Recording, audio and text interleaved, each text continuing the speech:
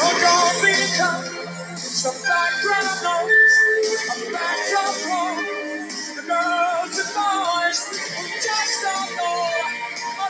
The Summer of Test Cricket is back, and so is the podcast after a week break. Welcome to episode 9 to all the listeners. I'm very welcome to present Will Stibbs, the coach of Uni Cricket, as well as my co-host Corey, for a special 3-piece podcast. Welcome, guys. Thanks, Maxie. Thanks, Maxie. Great to be here. Yeah, good. I'm glad we had to give Stibber his own spot on the show. Yeah, I couldn't have the chair next to me filled by anyone because I think Stibbsy has to have it. But then again, how are we going to control Stibbs for 40 minutes if it's just him? No, let me set that straight. You're not controlled. I'm not here to be controlled. Actually, it's quite good that I'm on the 9th episode because I wear number 9 on my shirt. Oh, you do? Will Jackson's number as well? Well, only because I allow him to have it. Yeah, okay, fair play. But, so I think it's the numbers are lining up for this show. Should be good. Okay. Should be the best one of the year then, hopefully. Fingers crossed. Okay. Weekend review straight up. Where are we sitting this weekend? Oh, in the ones. Late fight back from numbers from Sean Stewart and a couple of tail enders helped us get to 215. Dave Moody then took a wicket on the last ball of the day to get rid of John Wells, which is a really crucial wicket. Yeah. So they're 1 for 32 in reply. So it's going to be a bit of a scrap on Saturday. In the twos, I believe it was Perth batted all day, made 6 for 380. Right. I heard one of Dan Moore's sixes that got hit off him still hasn't come down yet. So Maury's still been trying to talk that down all week. Maury, it's okay. We get hit for big ones every now and then. And then the threes, Stibber, do you know the threes weekend? Yeah, Thorny and Howie had a lot of fun with their wicketkeeper Needs, who they've got a lot of history with. Okay. And Thorny was very lucky not to report it. But they made 100, well, we made 180. And it'll be an interesting game, that one this week. Yeah. And then fours, I left at lunch and we were 2 for 67. And Noel Raymond told me that we were going to make 250. And I came back an hour and a half later and we were fielding. And we were all out for 92. Well done, Noel. That's the greatest mocker I've ever heard. And the nicest thing this evening is Noel blamed his son Jacob for the start of the rots. Oh, that's awesome. Got that, Jacob. Okay, let's get straight into our guest here. Yeah. Will, tell us a little bit about your career as a player. Oh, that's an interesting one. Where did you start playing cricket? Oh, mate, I'm a journeyman. There's no doubt I'm a journeyman. So I played my first game of seniors at East Doncaster when I was, which is in Melbourne. Melbourne, so yeah. like a suburban hard wicket comp. Yep. I played in the 4th grade there with a guy. The captain was a colonel in the army, and I was 11 years old, and we would sit in the back of his panel van whilst waiting to bat, and he would tell us if the cricket oval was a battlefield, how he would strategically place his tanks to win the battle. Okay. Yeah, so that was a very one of those. very different That's start. an interesting start to 4th grade So cricket. at the age of 11, I got a lesson in tank warfare. I then played school cricket for what you would call dull over here. We called it AGSV over there. I played for Ivanhoe Grammar. My coach then was Frank Tyson, the famous English bowler. I had a pretty good school career. I was a bit of a young dynamic player. I played district cricket for Collingwood and won a 4th grade premiership for him. I then went to Melbourne Uni. Back then, if you went to Melbourne Uni to study, you had to play for Melbourne Uni. Right. So I got forced transition to go and play at Melbourne Uni and played twos there. I was on the verge of being selected for ones there at the age of 18, and that's when I came over to WA. I then got selected in the fours at UWA, and actually I got my first game when the Richard Morgan Trophy that they give out each year for the best first year player. The chap who fell off the balcony. Yeah. Well, I got my first game because he fell off the balcony. He died that week, and so there was a game spot on the team. So wow. I got a game that week, so I remember that really vividly. And then I came through the ranks pretty quickly. An interesting story about playing ones here. I jumped from thirds into ones. I'd never played seconds here before I True big dog, that. Don't worry about twos. The skipper had seen me play up at Scarborough on the opposite field when I was playing thirds, and I was dominating. So they said, "Oh no, just come straight with ones." And that was an interesting time because back then helmets had only just come in, and you didn't have a grid. Some people had that plastic thing, but it was almost impossible to see through that plastic thing. So we faced a lot of quick bowling without really head protection, and that was a different era because without head protection, everybody was trying to hit you in the head. So it was a lot of bounces. You guys don't face anyone near the amount. And it would have been different as well because you wouldn't have had, coming from threes to ones, you wouldn't have had a lot of experience playing that sort of bowling as a young kid, first grade bowling. It was very intimidating. And that was back then when the Shield seasons were shorter, so the big dogs actually played a lot of first grade cricket. Yeah, and racism was rife. So I was a black son, so all my cricketing career, even though I've just got olive skin.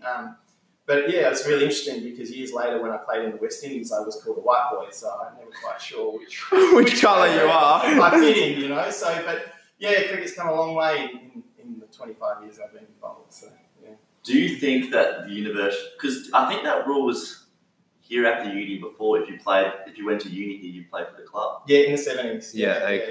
We won a couple of premierships that year. We won all the premierships on the back of that rule. Was that did they change it because we were doing so well? That's right. Yeah, we won sort of 18, 15 years. Right. And they were like, no, we can't have this anymore. So they wrecked us for 40 years. So they hamstrung us for 40 years, and we're just coming back now. So yeah. Okay. What cap number are you for the club? 365. It's really easy to remember because it's the same amount of days in a year. So I like that.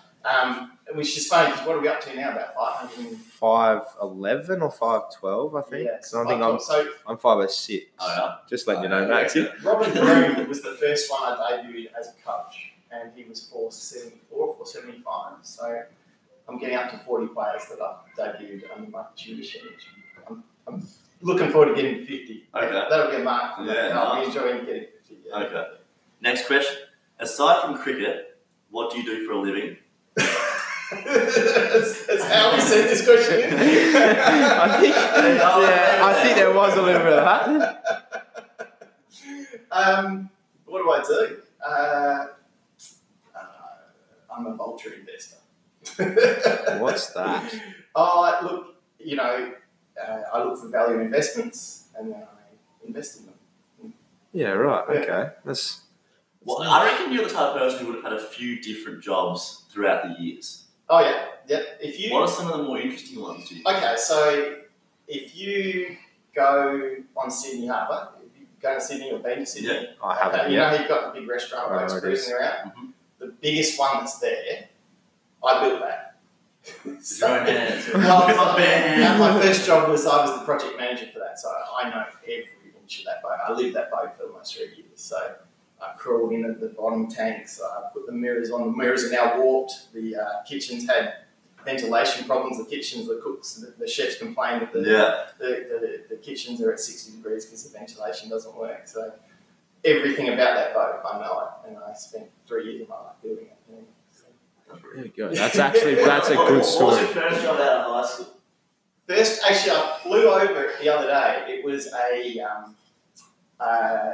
limestone mine up in the hills. Okay. And it was I had to make the batching plant. That once they mined the limestone and they put it on the conveyor belt, I had to make the batching plant that put the stuff into the trucks. Yeah. So I had to drive out to the hills every day and sit in this horrible little donga. And first few weeks, no one was there, so I just read the paper and sat there looking at the hills for 3 weeks. And then we got started, and I didn't last very long in that job. I didn't really enjoy it that much. Then went to work in the boatyards and started building boats for about the next 3 or 4 years. And so before I quit to go and play cricket. Do you own a boat? No, I never own a boat. That's I'll give you young players a tip. Yeah, why should I don't like boats. If it flies or floats, it's not a valuable investment. Okay. I've heard. Yeah, no, I can tell you right now, don't ever buy a boat. Just if you want to use a boat for a day, rent it off someone. You can charter them for not much. Right? But don't ever think that a boat is a good thing to buy. It'll just cost you money like you wouldn't believe. Well, that's first piece of advice on the podcast. And Piper Cleary, going back on last week, who bought a boat. Yeah. Silly investment, Piper. Actually, shout out to Piper. She had surgery on her thumb yesterday, so I hope she's feeling a bit better today. Okay. Next question. What is your favourite thing and least favourite thing about the club? Do you have? I wouldn't think you have a least favourite That's a thing. tough question. Favourite thing is I love walking into James Oval every time. It's just the most magnificent place. And I love the camaraderie that we've created in this club. Yeah. It probably wasn't there when I first started back as a coach, Yeah. but the fun that we have as a group now is something that I really cherish. Yeah. Least favourite thing? Just one. Just one.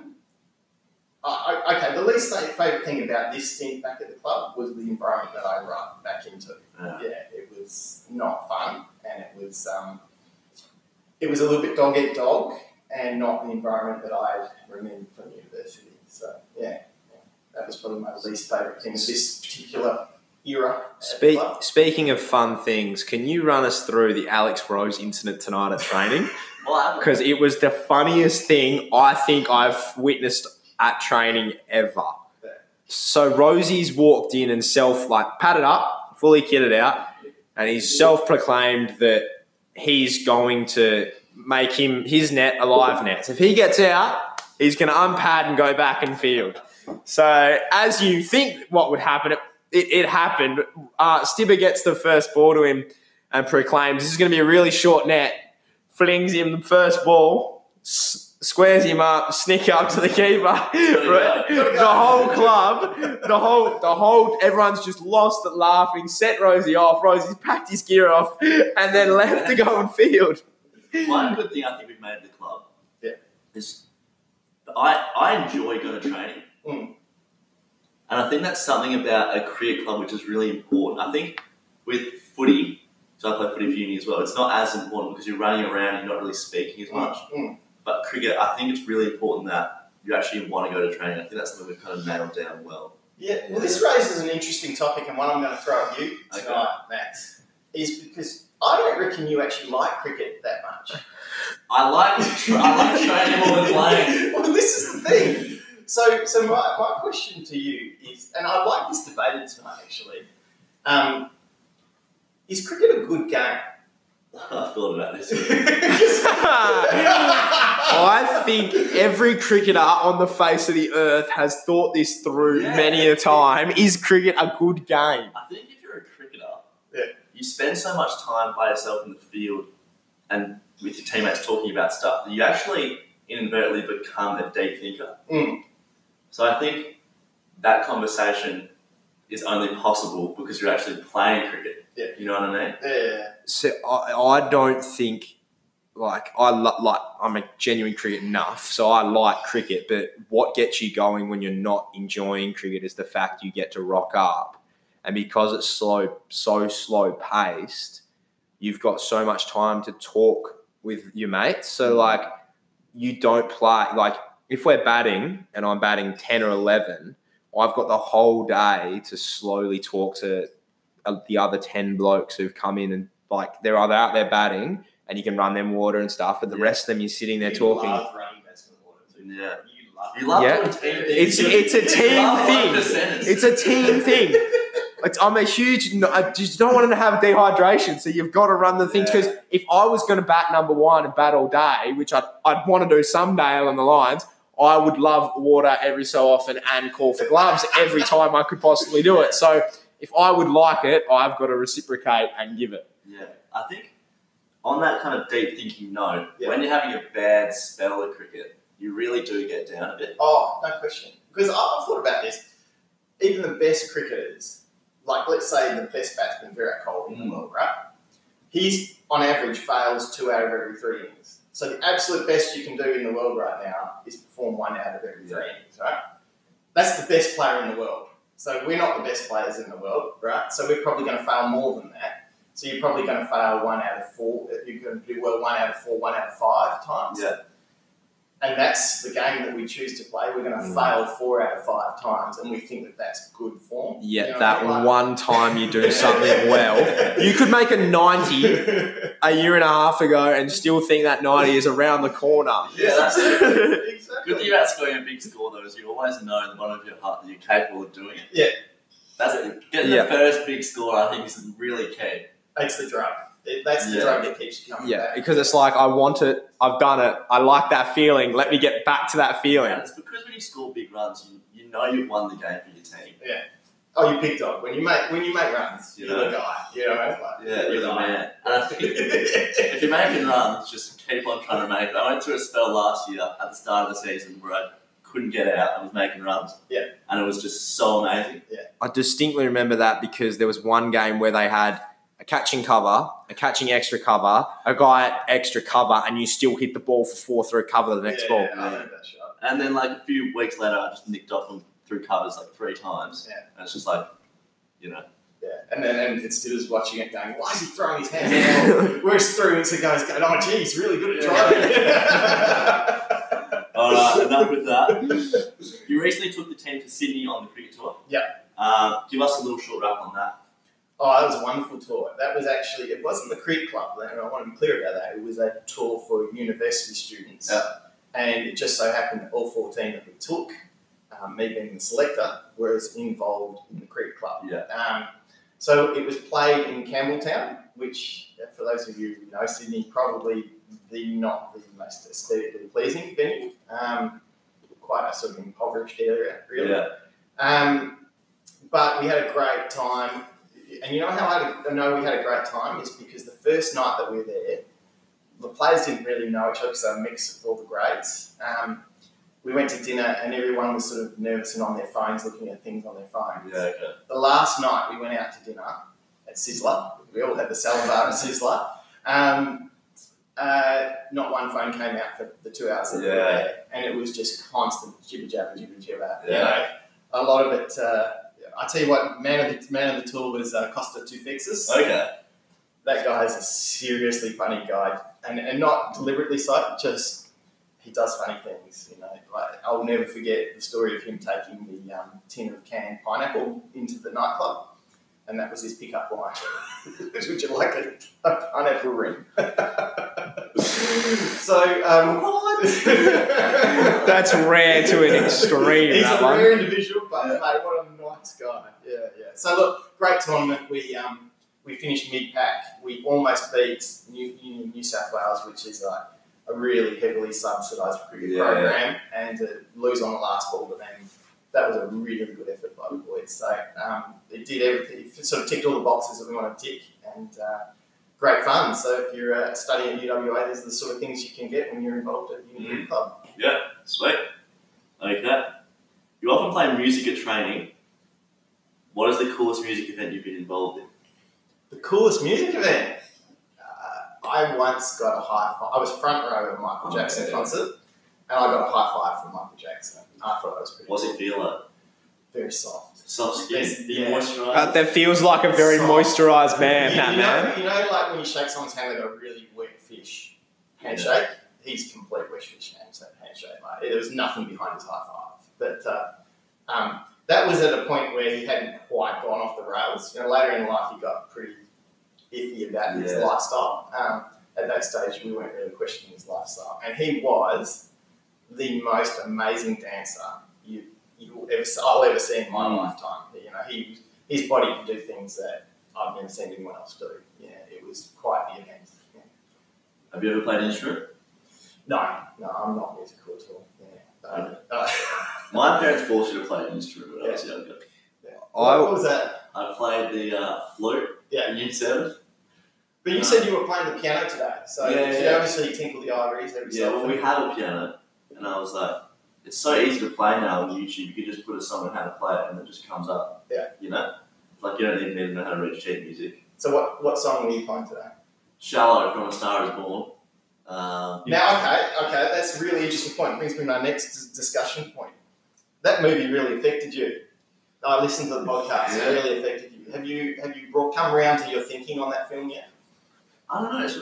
It has affected you deeply. You're a different man after watching that. Even as I say it now, I can see that kind of mist come I'm very over. impressionable. Yeah.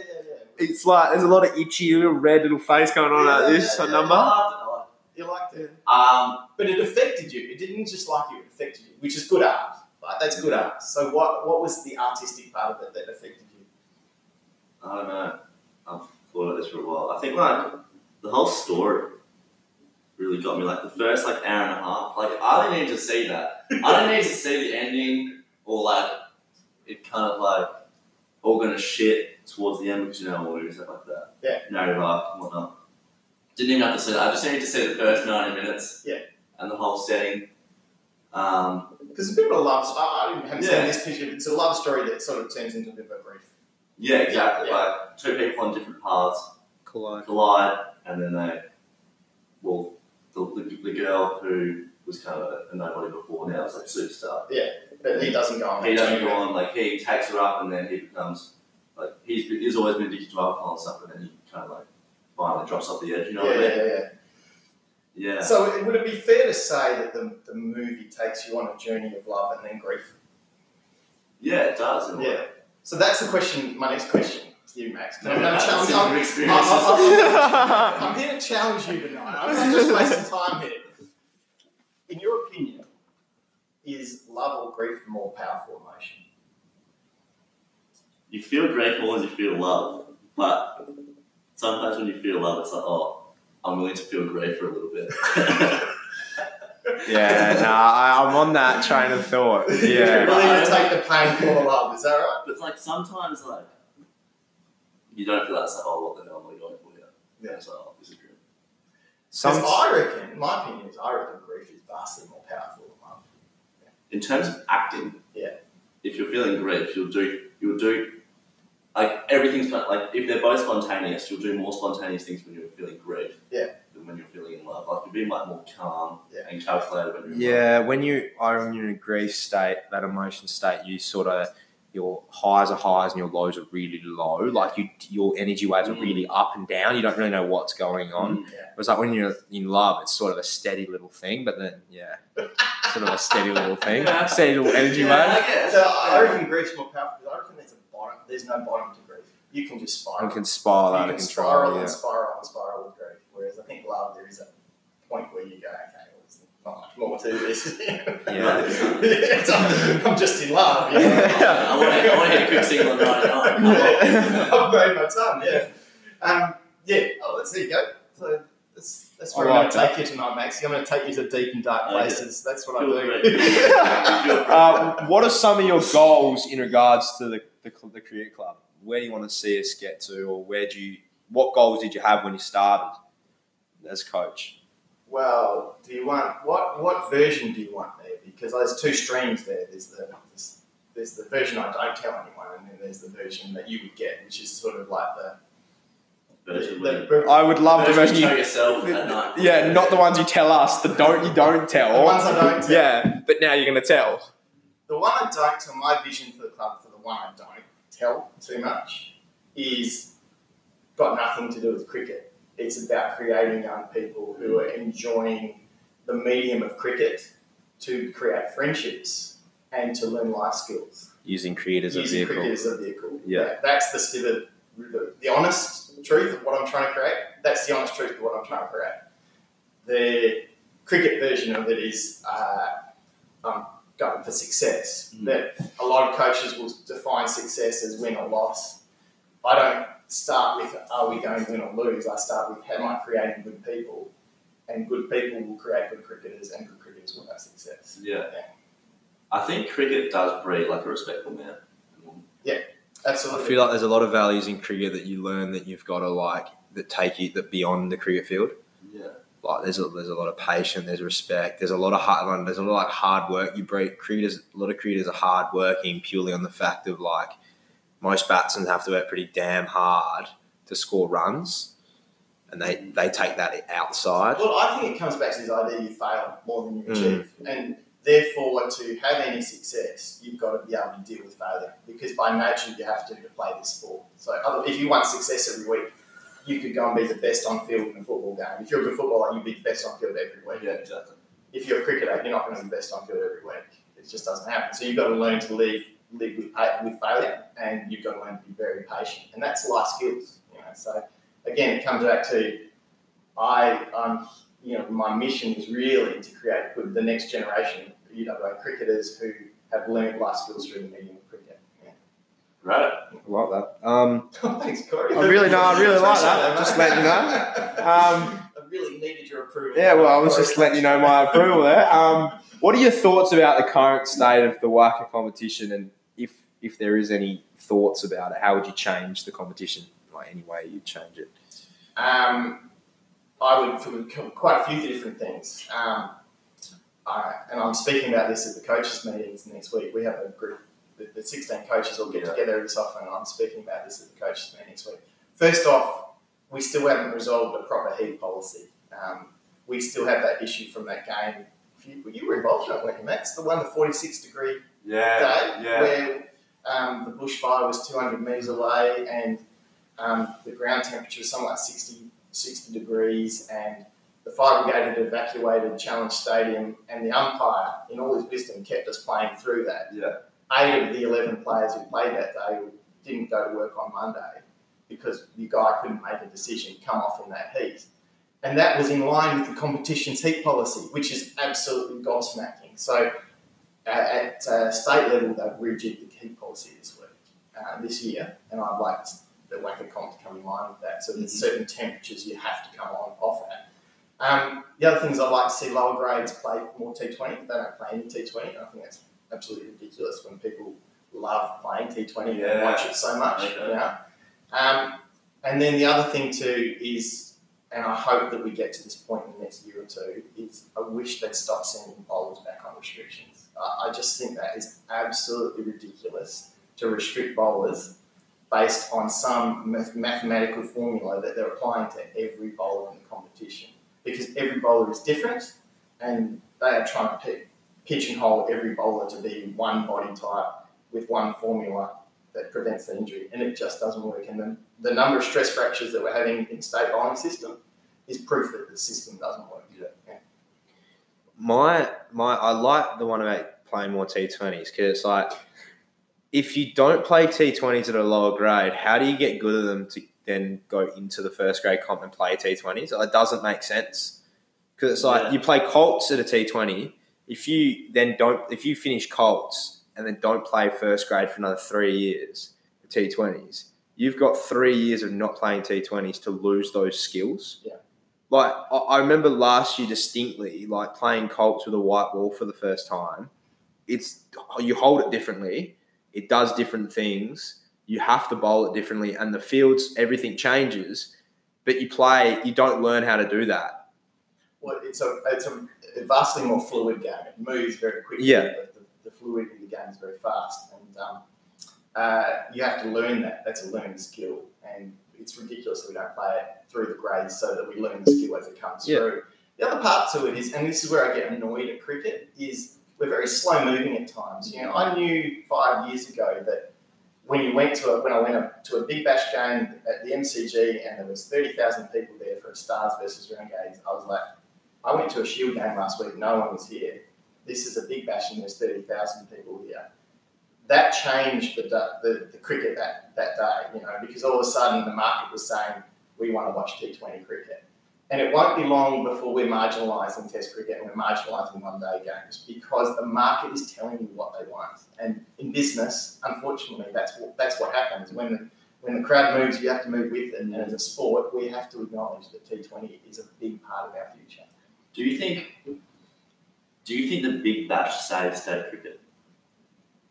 Oh, it depends what you're talking about. Like, it is funding cricket. Yeah. Is it good for cricket? Not the form of cricket that I played. Okay. The skills are dropping off from what I played. But does that mean that that's bad for cricket? I think the Big Bash is pretty exciting. Yeah. I quite enjoy watching it. I know the crowds enjoy the sixes, and it does take out some of the downtime that goes with cricket. But then I also love watching a Test match. Yeah. So I think probably one-day cricket is the one that's going to cop it the most. To be fair, though, I've always preferred. I love Test cricket, that's always going to be the number one. But I think the one day is a little bit like in between. Yeah. There's too many stale parts of a one dayer between from like 20 to 30 that sort of nothing happens, or everyone's getting bowled out. They don't make it to the 50th over. Whereas like T20, it's like it's over and done with. Like it's quick, it's fast. There's a lot of fluid. Like things happen. There's a rush.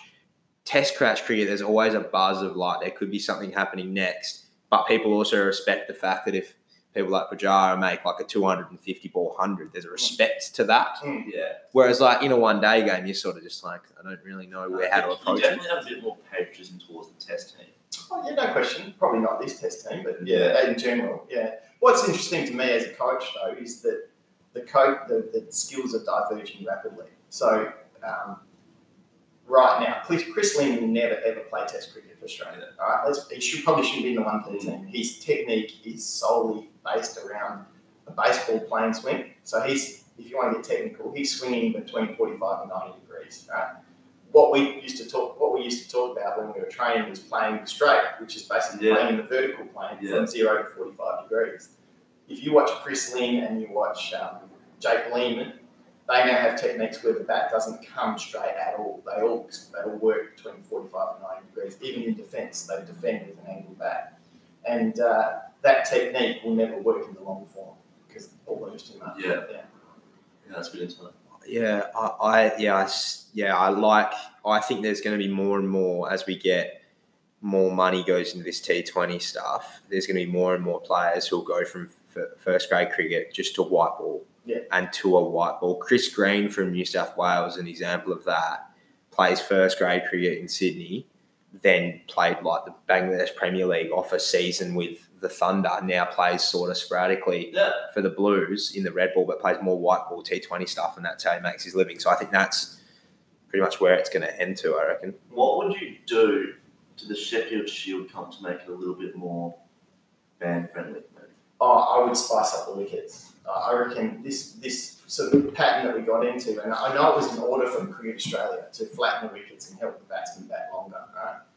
It was a stupid order. It was dumb in its conception, and it's been dumb in the way it's acted out. Because what we've got now is a generation of batsmen who can't play the moving ball.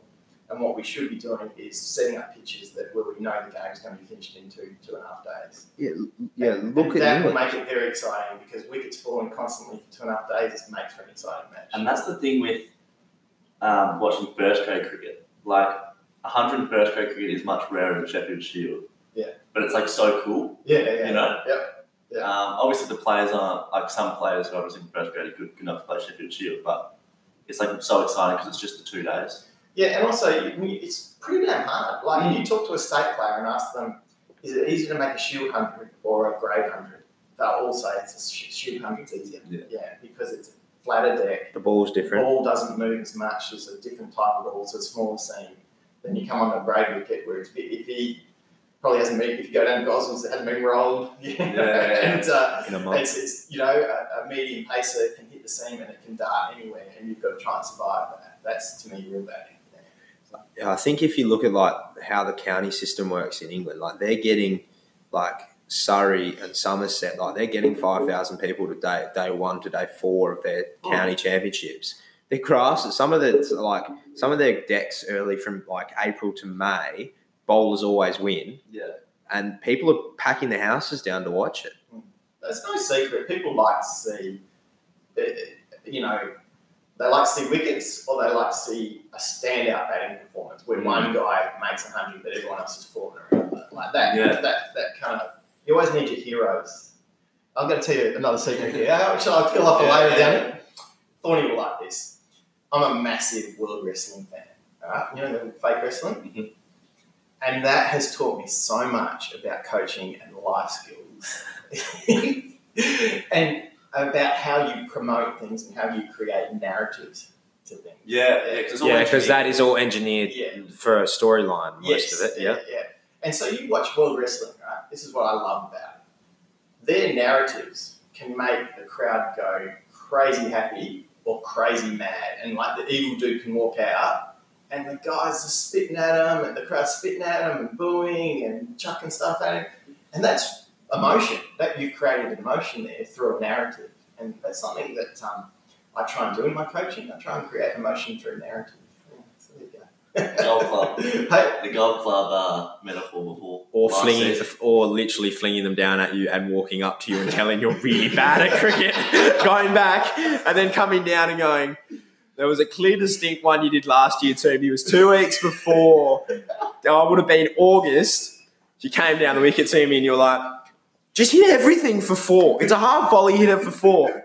2 weeks later, he's flinging balls and going, you just don't have any shades of grey in your batting. And I'm standing there going, last week you told me to hit it for 4. This week you're telling me I have no shades of grey. Where am I sort of sitting here? There's the narratives for you. Yeah, I mean, Well, you want to create you think that's mixed messages, right? Okay. But that's clearly a plan. But or I'm something. actually doing that deliberately. Yeah. Okay, so I'm doing that and this again, my little insight into how I go about things. I'm actually doing that to create confusion in your head, because when you walk out to bat, and it's tough sometimes, that can be very confusing. You walk out and face a spinner that's ragging it, and you've got 3 guys in it. That's an intimidating environment where you're looking at it and you don't know how you can get it off the square, and somehow your mind has to navigate a way through it. So I'm actually trying to create the mental anguish that goes with trying to perform under pressure. And to perform under pressure, you have to eliminate white noise. And most of what I'm saying is really white noise. Which I've now learned. And if you can learn to cut out that white noise, that's what good players do. So yes, it sounds to you, the messaging might seem at the weird. time it was weird. Now Yeah. you sort of understand where we're going. Methodology. Yeah. There's an underlying methodology to it. Yeah.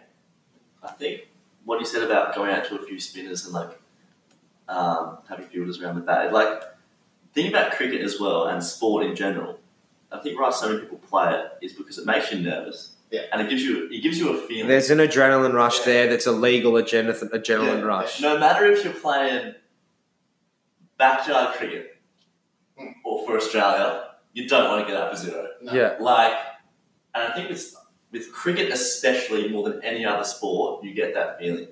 In my opinion. There's a big, if you get a duck, it's a big thing, but one, you're okay. You get off the mark. Oh. It's still a failure, but there is something that's been ingrained in everyone's culture about the duck, that you go out there with the nerves and you're like, I'll be fine once I get off one. If I get off when I get to one. Just the whole feeling is what draws people back in. Yeah. I reckon if you chemically checked what was happening when you hit a great cover drive, it's probably a hit of dopamine. Has to be. Has to be, because it's so addictive. You just want to do it again and again. I've that feeling of smacking one out the middle, that's got to be. That's so many players, they hit a few 4s and then they get out 2 balls later trying to do the same thing. Yeah. It's like, that was so amazing. I'm going to do it again. It's like the odds, I don't think this might have been kind of your Mount Stibber. It's the odds of if you're playing a white ball game and there's 3 dot balls, the chances of the next ball being out is astronomically through the roof, because someone inside their head, they're struggling to cope with what's going on. Yeah, absolutely. That's a statistic. In Sheffield Shield, it's 18 balls. In white ball cricket, it's 3 balls. Yeah. I think cricket brings out a lot of emotion. Sometimes it's just so strange. I've seen some strange things happen on the cricket field that you talk to blokes who you happily talk to off the field. You get on the field and all of a sudden they're a totally opposite bloke and you want to strangle them. So I played a game with a guy who trained really hard. He was a black belt in karate, very disciplined. He'd done everything right. We were playing a game out at McGilvray. He got out for a dart, got cleaned it, walked off the field, got in his car, took his bat home, chainsawed his back, and then brought his back to the ground in 2 pieces. That's raw emotion. That's so rare. There's a few players who like throwing stuff around that. Oh, last year, I'm going to have to throw Maury under the bus for this. I'm standing in the corner of the James change rooms. Everyone knows where it is. And for anyone lucky to play with me, I'm a very poor bloke. I've got my kit everywhere. I'm sort of padding up. Maury's come in, thrown his helmet on the floor. It's bounced back up and hit me. Ooh. He's turned around and punched the wall or punched a piece of glass and cut his finger open with the raw emotion. And then I've then had to pad up and then first aid his hand because it was bleeding. Cricket's more. That's the emotion in cricket. Something about cricket is you're playing cricket, but you're also doing other things while you're playing. Yes. Other sports where it's like more heavy breathing sports, you just have to worry about the game because your mind's so. Yeah. Well, you play footy. In the middle of a footy game, you're not really thinking about anything else. Yeah, you're thinking about where's the ball, put it to the goals. Yeah. You know? Whereas in cricket, you've got 7 hours, and you could be staying at fine leg, and you're really just killing time on the field. You could be doing that for an hour. You know what I mean? And so you've got to have something to think about. I know I've spoken to you guys about my theories about cricket. That's why I made up all those theories about how trying to work out when in the middle of the game you can define how you define whether you're winning a game. And really, they came about because I was bored in the field and I'm looking for reasons to keep myself entertained. So. Yeah, you do learn to be by yourself with everything, which is good, I think. I reckon boredom creates a little bit of creativity, 100%. on the field. Like obviously, there's in a day and age where we have technology, you don't have technology on the field, so you've got to create something that helps you. For me, it's helping anything you can help the team if you're bored on the field. So whether that's if you have to do long on, you just run long on because you're bored, but it just gets you in the game. Yeah, exactly. Also, I think cricket is quite helpful in forming your personality. So, take Tommy Ballboard, who's just a ball of energy all day, right? His personality really shines out during the course of the day because he just can't control his energy. Whereas someone like Max, I can always tell when he's a bit bored because his energy drops. He'll start looking in the trees. His artistic mind is looking at the architecture of the building. The baseball incident last year at Rockingham. I can always tell when Corey's frustrated because he's got this kind of gait to him when he's frustrated. He stamps the ground really hard as he's walking. Couple times, yep. I really do enjoy picking up on people's different personalities as they go about, which I'm going to throw another thing at you right now. Okay? I was thinking about this today. I've got a bit of a theory. I've got many theories, but I've got a bit of a theory about cheese, right? About what? About cheese. Okay. Cheese. Cheese. Yeah. That your choice of cheese can mirror something in you, right? So I'm going to write down. I want you to tell me what cheese I'm going to write down what cheese I think you are, right? Okay. And you tell me what cheese you think you are. I'm going to be really... It's hard because there's a lot of cheeses. Yeah, okay. I'm just writing down what cheese I think you are. See, the problem with this one's different. This is a new segment. We've gone from reviewing things to Tim is telling us what cheese we are. Coming to the show is going to be different. That's why our run sheet this week was just guess questions. Yeah. Yeah, okay. So who's going to start? Max? No, for me. Yeah, Max. Both of you. What cheese are you? Camembert. Yeah. And Corey? Is blue cheese a thing? Yeah, but I'm a blue cheese. No, you're not blue cheese. Blue cheese. See, I've got a problem because I don't know the cheeses. I don't know the cheeses. Cheese, blue cheese is chill when there's a war going on. Yeah, okay. Blue cheese is just, Blue cheese coming in at 5 for 20 and getting 100 off 700 balls. I'm not doing that, that's for sure. You've got to stay in your Italian genre, and that's where you are. Oh. Come on, don't waste any time. First thing off you're talking I about. can't think of like the was cheddar. You're not a cheddar. Okay. I can tell you you're not a cheddar. So go in your Italian family. What Italian cheese do you put on your cheese? See, this is the problem. I don't, No, but I'm going to say Parmesan. I would say Parmesan cheese. Okay, Parmesan. Right. Well, I got Max right. Cheese. And what am I? A buffalo mozzarella. Yeah. What's a buffalo mozzarella? Okay, yeah. Yeah. So when I was doing it today, I was like, what cheese is Max? Max is definitely Camembert, right? Corey, I had you pegged as a mozzarella. Yeah. Okay. Yeah. Interesting. The new segment on the podcast. Me? I'm Giles Boo. I love a Giles Boo. Yeah, right. But really what it is I used to play a game with myself, is I reckon you pick the cheese that you see the qualities of that cheese in your personality. Okay. Yeah, and you were always going to be a little bit artistic, a little bit French. You were always going to be more on sort of a harder cheese. a little less kind of pungent flavours. Yeah. Okay. Fair play. I'm going to continue with the questions. We are, Maxie. Off you go. Okay. What is your advice to younger people trying to play cricket at a high level? Be patient. The growth in cricket is not linear. So you have to go through chunks of periods where you fail and you don't think you're improving, and you just have to keep working and seeking advice. Because I didn't seek enough advice. I was too cocky to think that at 20 I thought I knew it all, and I was stupid to think that I know it all. So be patient, understand that improvement in cricket is not linear, that you have to go through massive periods of learning before you succeed, and just be a sponge from everyone, from older players to coaches. Try and learn as much as you can, and then learn a technique that works for you. Yeah. So I like that one. Okay. Then What is your advice to younger people in general? have fun. Life is difficult. Make sure you have fun. And in your 20s, travel as much as you can. Learn as much as you can. Oh, sorry, it's my phone. Welcome to Stibber's World, people. That phone runs haywire. That's Perry Allen calling me. Obviously not listening in. I could do a live call. We could do a live call with Perry if you'd like to call him. We could give him a little rundown of what's going to happen. And travel in your 20s, because travel teaches you so much. Yeah. And I know Max is about to travel, and I can't wait to see the adventures he has. Thank you. Yeah. Okay.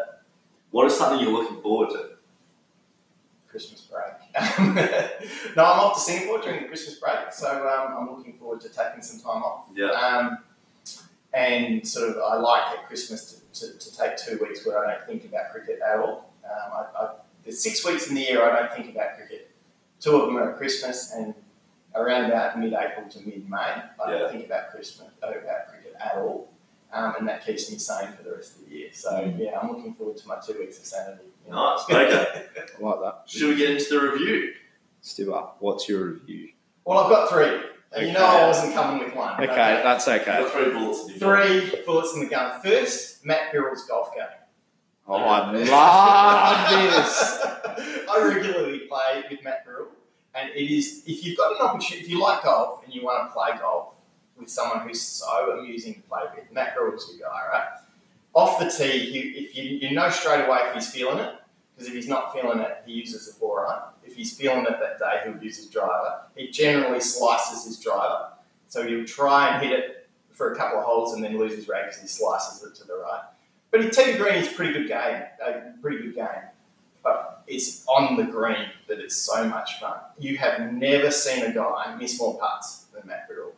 And when he misses it, the spectacle of him huffing and puffing is just a sight to behold. He is just so funny.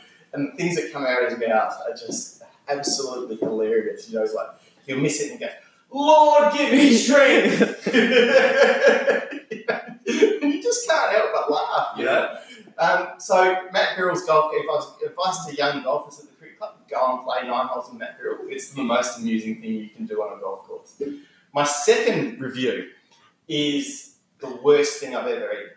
Okay. Yeah, the worst thing I've ever eaten, and it's called chicken feet souse. Okay. Sounds like the worst thing. It is. Okay, so I looked up the recipe, they just confirmed it in my head, right? But it's basically, you put tripe, it's a stomach lining, into sort of a pickling vinegar, and then you put actual chicken feet, into the pickling vinegar as well, and you leave it overnight, and then you eat it. It's a delicacy in the West Indies, particularly in Guyana, and come back the next day, and the sort of chicken feet fat is sort of congealed, and they nibble on this tiny little the skin off the tiny little chicken feet, and then they eat the stomach tripe. I had one mouthful of this, and I vomited straight away. It is the most disgusting thing I've ever seen on a plate or ever tasted. I can still remember physically how it made me feel, and that was 15 years ago. So if I could give young travellers an advice, steer clear of eating chicken feet. It is just not something you would go to. Yeah. It's not a go-to meal. Yeah. Strange foods travelling, you're always going to be pretty careful. Yeah. Especially when you go around places like that. Stick to the straight and narrow. Straight and narrow. Stick off chicken feet. The final review is, I'm going to tell you, the most beautiful place I've ever been. Yes. Okay, the most. Well, and actually, Max, I was intrigued about your review about the most beautiful place you've been. That view of the place from Sydney Harbour. Yeah. What did you like about that place so much? I liked everything came together in a way. So I think the best place I've ever been, also has to have the fortune with the fact that a good thing kind of had to happen there, maybe. So there's a feeling associated. There's Yeah, a feeling with a view. Like Yeah. I was with my brother, and back when I was a little kid, me and my brother and two other guys from across the road, we used to always play after school. The brother was my age, and the other brother was my brother's age. Yeah. And like we didn't see each other. We always used to see each other for like once every year because that family moved to Singapore, and then one of them went to boarding school at my school, and then went to Sydney to study. Yeah. And then so his brother went to Sydney and study after high school as well. Yeah. Okay. And then we saw each other, and at that stage, we hadn't seen each other for like 2 years, but then we were all together in this place, like looking over like Sydney Harbour at night. There's the feeling with the and, like, moment. going over Yeah. old stories and stuff was so good, you know? There's an energy associated. Yeah. What about you, Corey? Was there an energy associated with your favourite place? Yeah, so the energy was, as most things happen to be in my life, something to do with fitness related. So we just walked 120k in year 12 on the Biberman track up through Walpole. Yeah. There's a place in Walpole called Rames Head, sitting on top of like a big hill. Yeah. You're sitting right on the top, 180 views of the ocean, like just off the cliff. You're falling, like you fall straight down, and there's water. But to get up there, you've got to climb, I'd say 120 meter vertical, or almost vertical, like hill to get up there.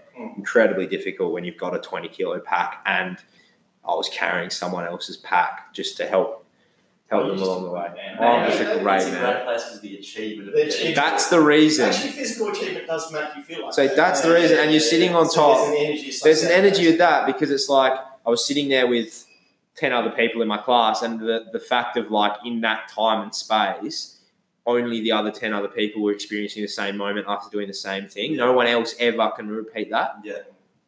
So that's why, and I can close my eyes and still see it and smell it. And I can hear it too because it was all like quiet. Yeah. And then like to top it off that night, there was two of us that had to go into a tent because we couldn't fit in the Biberman, the huts in the Biberman track. Yeah. And I woke up and in the tent was up. So like, you know, the little bit that comes out of the tent. Yeah. So that was rolled up and there was a kangaroo in the porch sleeping. That topped it off for me. So that's the reason why that memory and the emotions towards that view is why it's so beautiful. See, for me, relaxation is the energy that makes things beautiful for me. You know, so my favourite place in the world is Crane Beach in Barbados. It's this magnificent historic hotel that sits atop a cliff top. It is down below is a beautiful beach. It's one of the 10 best Caribbean beaches. The actual site has been used on many of those soap operas like Days of Our Lives and Rolling Beautiful. They film lots of episodes there. And the water is just crystal blue as you look down from this cliff top. And you can sit there as the sun's setting or the moon's rising, and because you're at the equator basically, you can feel like you can just almost reach out and grab the moon. It's so big. And you sit there with a Mount Gay rum. And I don't drink anymore, but if I was going to drink Mount Gay rum, Coke, and a splash of lime, that's what I would drink. And they make cigars in Barbados. They roll their own. So I went to the cigar factory and I sat there one day watching the sunset with a Barbadian cigar and a Mount Gay rum in my hand, and I thought, life doesn't get better than this. It's interesting how all of these places are associated with water.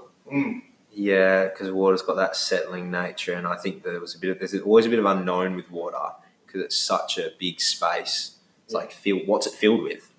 What's in that water? It's that, but I also think water is very calming. And calming as well, We identify happy places with relaxing places. A bit like when you're banging, when you're most happy when you're banging is when you're relaxed. Yeah. I reckon the water... Like past 30, Got to be past 30. I haven't done it for a while. In the nets, you always get past 30. Ask Alex Rose, he counts all his runs. He gets to 50 regularly in the nets. But actually, that concept of energy is something that I use in my coaching all the time. Is if I say to a team, how did that feel? Good fielding performance. Inevitably, the answer comes back. It had a great energy about it. Yeah. And this idea of that it rattles around in my head sometimes.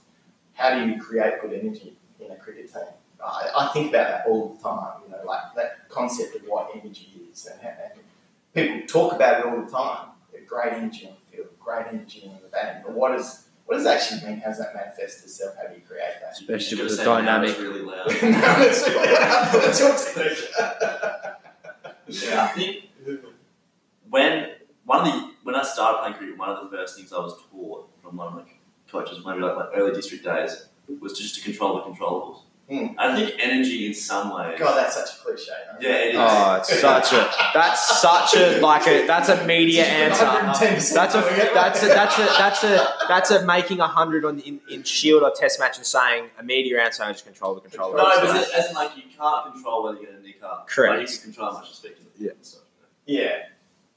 And like Corey does the 1%ers. It's all about the 1%ers. How do you bring your energy? It's a very hard, But it does come back, for me, it comes back to that concept of energy. How do you create it? And it's a very hard thing to create with 11 dynamic people that even harder to create in a club of 100 people, which is what we are now. So how do you create and maintain energy, good energy, during the course of a 9-month season? Because by the time you do pre-season and play, it's 9 months. So that's an incredible challenge for any coaching group. I like that. Where are we at? Yeah, you run out of questions for me, boys. There's some fan questions that I've got to answer. There was a fan question from Rob Honeyball. Yeah. He said, "Can you explain what happened with the Mummy 2?" No, I can't, and I won't. There are some stories that will go to that are happy to be told to Rob Honeyball, and no one else. Have you heard? You might have heard the story. Yeah. It's not, I don't think I have heard the story. No. I keep my personal life very quiet. Mitch Rosher does have a question. Yeah. What does a normal weekday entail for Will Stibbs? Well, that's a good question. I think of my body as a vessel. I know you do too, Corey. Think of my body as a vessel. It's the medium that carries my brain and my soul, right? Correct. Okay. So I, at 45, have to spend a lot more time looking after the vessel than I did at age 25 or 20, So to do what I have to do, to throw balls and come down here every day, there's a certain level of maintenance. So I swim a lot. I swim most days in my pool. And that helps me sort of maintain my back strength and my core strength and my shoulder strength. So always a swim as much as I can, preferably in the morning. It's been a little cold in the morning so far this summer, but then I'll probably, I'm not good in the mornings. My mind doesn't work particularly well in the mornings, right? So I'll wake up. Do you ever experience this sort of kind of like you're awake, but you're not really kind of there? Yeah. You're just you're awake, but you're not really awake. I feel like that till about 10 o'clock, So I know you, Corey, you wake up and you're ready to go. Yeah. But I'm not like that. I've never been programmed like that. I'm a night owl, so I'll be up at midnight watching something, and quite often as a kid, I was most focused at 1 a.m. in the morning than I was, So I'll kick into gear about 10:30, I reckon. I really start to do some work. Generally, there's some admin for cricket, and then there's my other businesses. There'll be some admin to do for that, maybe some supervision. And then usually by about 3 o'clock, it's time to come down to cricket, So I try to get here early for you guys who like to train a bit early. And then, training for me lasts about 4 or 5 hours. For you guys, probably only 2, but for me, it's about 4 or 5 hours. So by the time I get home at 8 o'clock, I'm ready to eat and watch TV. I love TV. Really? Yeah. What are you watching?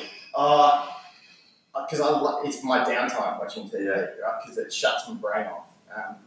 So I don't watch horror because I don't like horror. I'll watch a sitcom.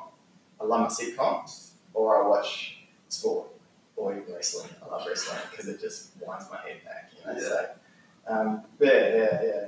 I I don't know how you can stay so entertained with wrestling at that age. I don't know how you stay up so late. It's my other thing. But I have a question with staying up late. Yeah. Can you run us through semi-final, going into South Perth first grade last year final, what you did was it 1 o'clock in the morning? Yeah, look, I didn't sleep very much that whole 3 weeks, to be honest. because, and I'll tell you why, I felt so responsible for everything that we hadn't been in that situation for 40 years. And I had driven myself so hard for 5 years to get us to that point. I mean, I really had. People who are new to the club probably didn't see the sacrifices I made early on. You know, the sort of the battles I had to fight to sort of get the philosophy into the club that wasn't there, that is there now. Yeah. That was a real battle, and it took its toll. You know, it was incredibly tiring. And I was lucky that I had allies like Perry Allen and Boz, who were courageous young men who stayed the course with me when I can definitely say. But that narrative has allowed me to be the coach that I've been. It allows me to innovate without people questioning. So it's a narrative that I quite like to encourage because when I do something a bit weird, like bring out the golf clubs and talk about how I've actually got a Sony Walkman that I keep meaning to bring out, show you that this was invented 20 years after our last premiership, you know. For reference, last year, just butt in there, Stibber, last year we're at training one day and all of a sudden there's 5 golf clubs sitting on the floor. Some of the boys thinking we might be having some tee off into Red Library from the nets. Turns out Stibber's pulled out the golf clubs and gone, how old's, like pointing out to blokes, saying, how old's this golf club? The meaning behind it was this one golf club was as old as we'd won a club championship. One was as much as we won a final. The other one was we won first grade and had the golf clubs there. And a few of the boys to start off with like clicked. And then this year I think it was the bats. Was it bats? Bats, yeah. I brought back all my old cricket bats and even the ones I was kids. And the oldest one was an SS Turbo, and that was SS Jumbo, not SS Turbo. Turbo was the later model. And that was still 20 years after. Sitting in the room as we speak. Still 20 years post us last winning our club championship. You know? So I just like to sell the narrative so that people have images in their head, because your generation, I don't know if you realise it, works off images. It doesn't work off writing or verbal. You're a very visual generation. So a vision, like a picture to you, is vastly more informative than me telling you. Exactly. Look at the social media. It's like Instagram, the crux of Instagram is to sell a story by a photo. Yeah, you've been programmed. Yeah, literally, like social media is the exact thing. He's rubbing his head. Like Instagram, look at the combination of the image and then the caption of the caption writing is small, the image is big, which means we've been like that's facts. We've been sold by taking photos. Like I remember, like I had a meeting with someone from like helping like with the social media stuff. The first thing they said was, make your captions small because no one cares about your caption. It's about your photo. Whereas now, if you look at like the club socials, they're probably 3 lines maximum, and it's a photo that goes up that makes things like pulls people in, because people are scrolling. They'll only stop for a photo. They won't stop for a caption, because to them a caption in a time poor world, people are looking for photos and quick things instead of reading essays and books. Even though I'm a huge fan of a book, but most people. Yeah, you do read. A lot of your generation reads as much as we used to. We had a lot more time, of course, because we didn't have. I was telling someone the other day, I did my first 2 years at university here on a typewriter.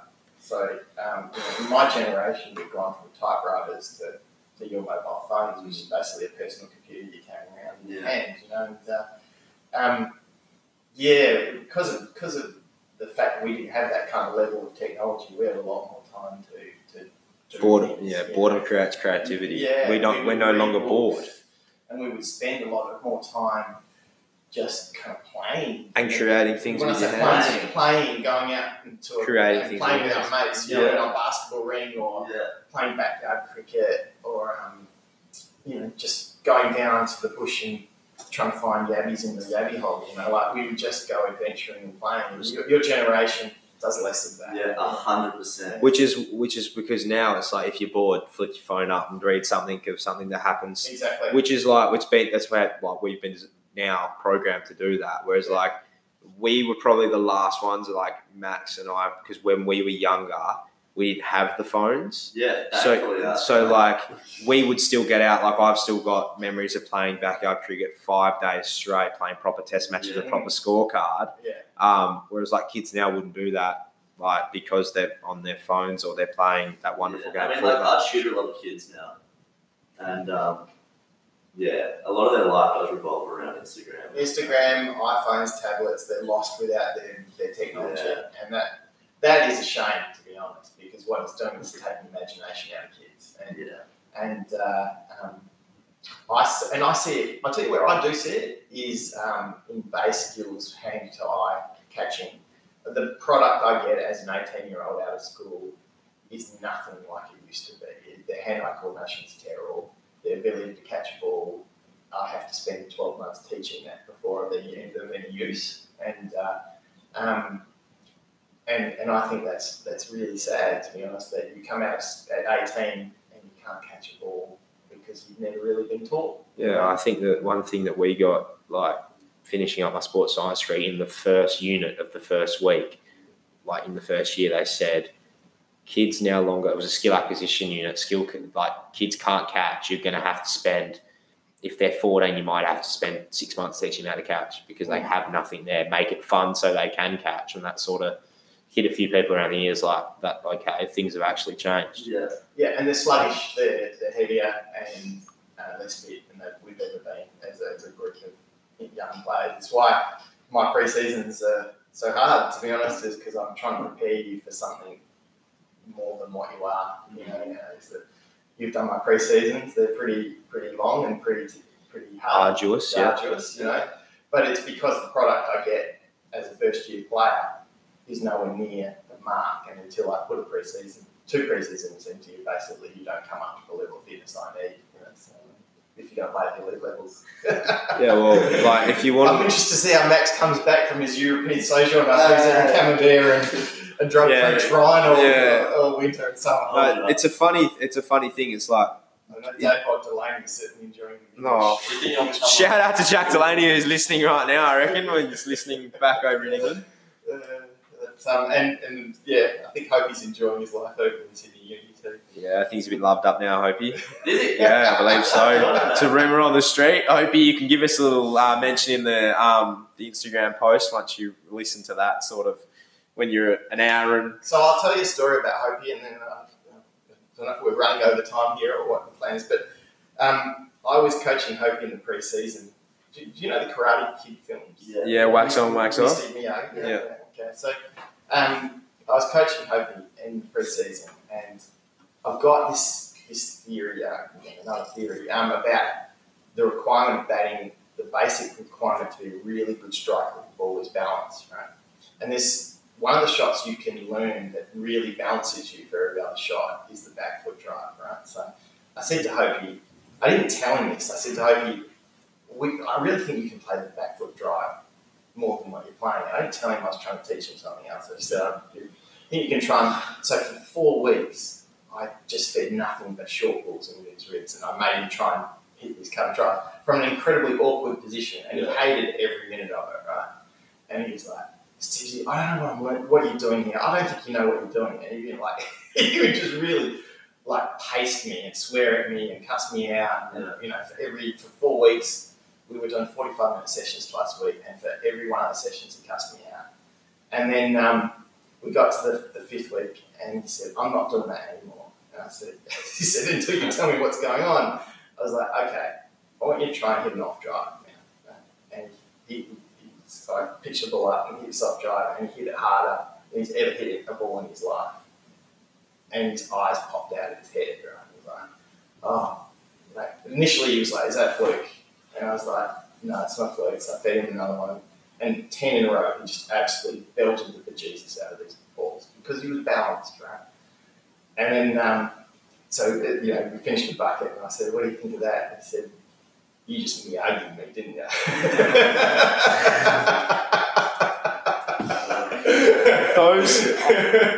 I think we had that same discussion for 3 weeks straight, Steve, when you blew my front toe out of the water earlier this pre-season. And those words may have come out of my mouth plenty of times throughout that thing. I may actually have For those who are watching that day, I actually threw my bat in the air, punched it into the wall, just walked around a little bit, huffed and puffed, then continued to try and what I think. I don't know what I was doing that day, but I understand what Hope you felt that day.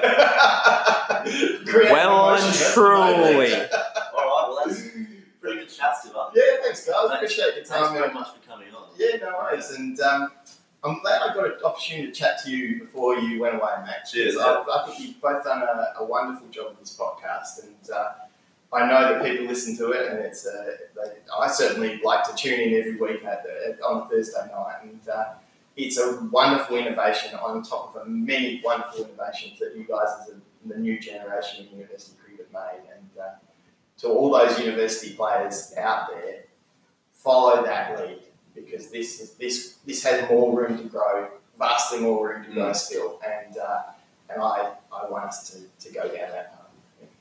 Yeah. Lovely. Thank you very much, listeners. Enjoy listening through the hour and 15 or so minutes we've got going. Yeah. Thank you very much. See you guys.